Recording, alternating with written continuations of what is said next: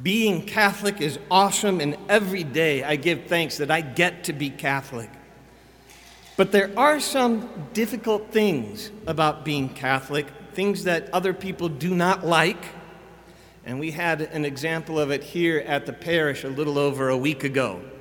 There was a Mass at which there were a good number of non-Catholics present, and no matter how welcoming one tries to be, and we confess how it pains us that there's division in the church, and because of that, we cannot share communion.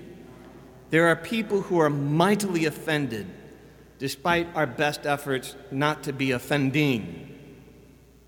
You know, there's more offense brought into the world by people taking it than by it actually being offered. And I guess that's understandable. It usually comes down this way. Someone will come up and say, "You know, I'm Christian, and if you came to my church, we would give you communion. And I'm in your church. I am left in the pew during communion feeling like a leper or something." It's a really uncomfortable thing to confront. And occasionally, one of our parishioners will come up to me and say, "You know, what do you say back when somebody says that to me?" And it's difficult to answer because it requires more than a 20-second bumper sticker answer to make everything okay. The closest to that kind of answer might be this: it's because we're not in union. There is a division in the Christian church, in the body of Christ, and Jesus' mission was to make us one.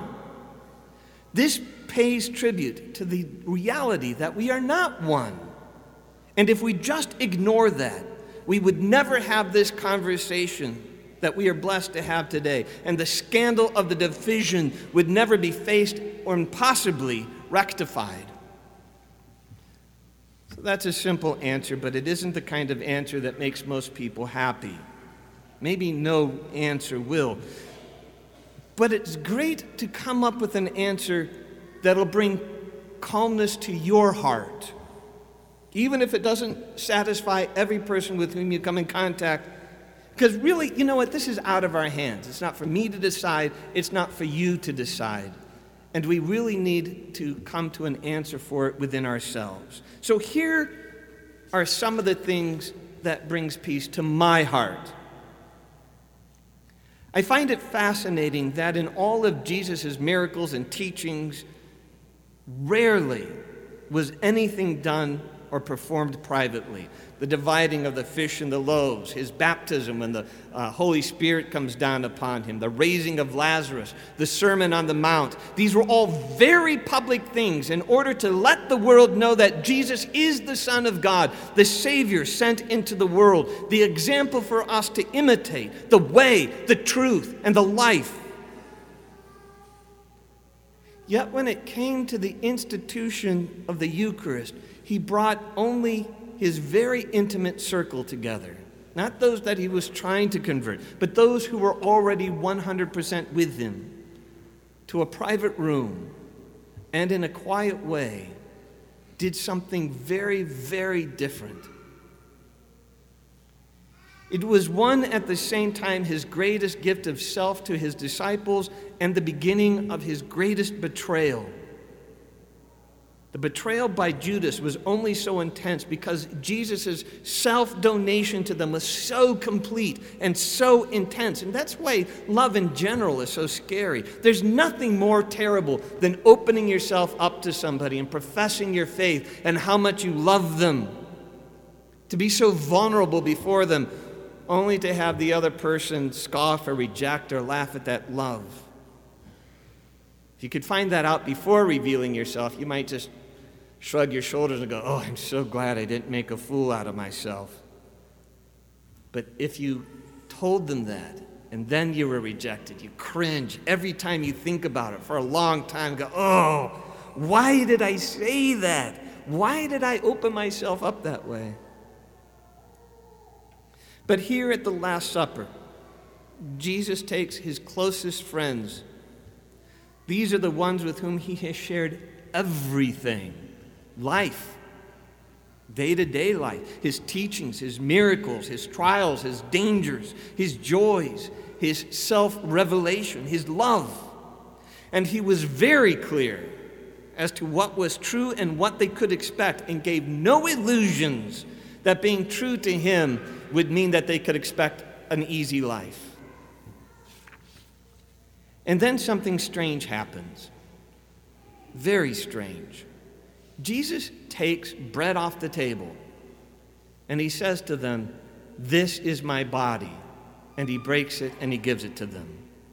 And a little while later, takes some of the wine off the table and said, "This is my blood," and gives it to them. What does this mean? For 2,000 years, we have believed that it means exactly what Jesus said it means. That at these words of institution, the bread and wine will cease to exist except in their accidents. Accidents meaning that it still tastes like wine, it still looks like wine, it still smells like wine, it still behaves as wine. But it has been entirely replaced by the body and blood, soul and divinity of Jesus Christ. That it is as clearly him in the Eucharist as he was present to his disciples 2,000 years ago. Even if that is difficult for you to comprehend, just think for a moment. What if this is true? If this is true, then this is the most important truth ever. He is not a symbol. It's not a mixing of symbol and reality. He's not somehow present, but not in a way that's clearly understood. But yes, here he is, truly and wholly, vulnerably, intimately, in deepest love, in the type of love only a bridegroom has for his bride. And as bridegroom, Jesus hands himself over to his bride, the church, and he says, "Bring me inside of you. So deeply do I want to be one with you." It's incredible, mind-blowing. God is that intimate with his people, the groom that intimate with his bride, that he hands even over his body to his beloved. This is the wedding feast of the Lamb. And if there's a wedding, who is marrying whom?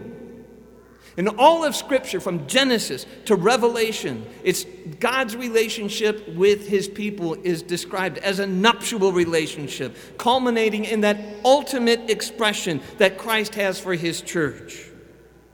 So when we gather here, we're not just doing a mental thing, we're not just doing a spiritual, ethereal thing either, but a very physical thing too. Our whole selves and Jesus' whole self, mind, spirit, and bodies, intermingling, a complete self-donation, a handing over of self, making of many one.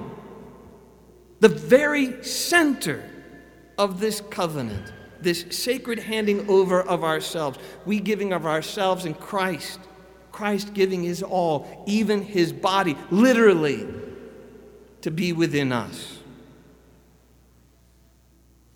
This is an incredible intimate action, and is why, if we have done anything to disrupt that relationship, cause division, which is the definition of sin, before we approach this altar to receive him, we will go to confession to repair that division in our relationship so that we don't lie with our bodies, pretending to be unified with our bodies, but being divided in spirit. The visible and the invisible must align. So for us, none of this is symbolic or beyond reason or comprehension. And it is only after someone understands this and what is at stake at the heart of this relationship, this covenant, this love between persons, that they can join us at this table. That one cannot casually just allow someone to get communion as if it were a thing or a symbol. It is as inappropriate as a married couple allowing another person into the most intimate action between them at the center of their covenant. But if they do wish to, to be in communion with us, to be in common union, then we do welcome them. But first you have to know who and what this relationship is and give yourself over to it completely and wholly. This is the relationship, the union, the covenant, the love that caused men and women to lay down their lives and to become martyrs. It was not for an idea. It was not for a teaching. It was not for a set of rules. St. Sebastian did not face martyrdom 2 times in order so he could make the sign of the cross. He and they did it for a person, a divine person with whom they were in relationship and on the most familiar of terms. That's why I become a celibate. Because if it's anything less than this, forget it. Anyway, that's what I would say. That's what brings me peace. And today, I'm inviting you to join me and all of our ministers up here today in an extravagant expression, a public extravagant expression of our love for Jesus present to us as the Blessed Sacrament. Following the end of this Mass, we won't have a dismissal. For those of you who are able to join us, we're going to process straight down this aisle, and you're invited to file in right behind us. We're going to go out the doors, walk down Schneider Park, and into St. Julie Billiard Chapel, at which point, when you get there, we'll have benediction, the bridegroom giving his bride his blessing, followed by donuts. So it's worth the travel. If you are not able to walk, please feel free to drive over there and meet us there. We've been putting it in the bulletin and whatnot. Make sure you're not blocking in anyone here who has to catch a plane or something immediately following Mass.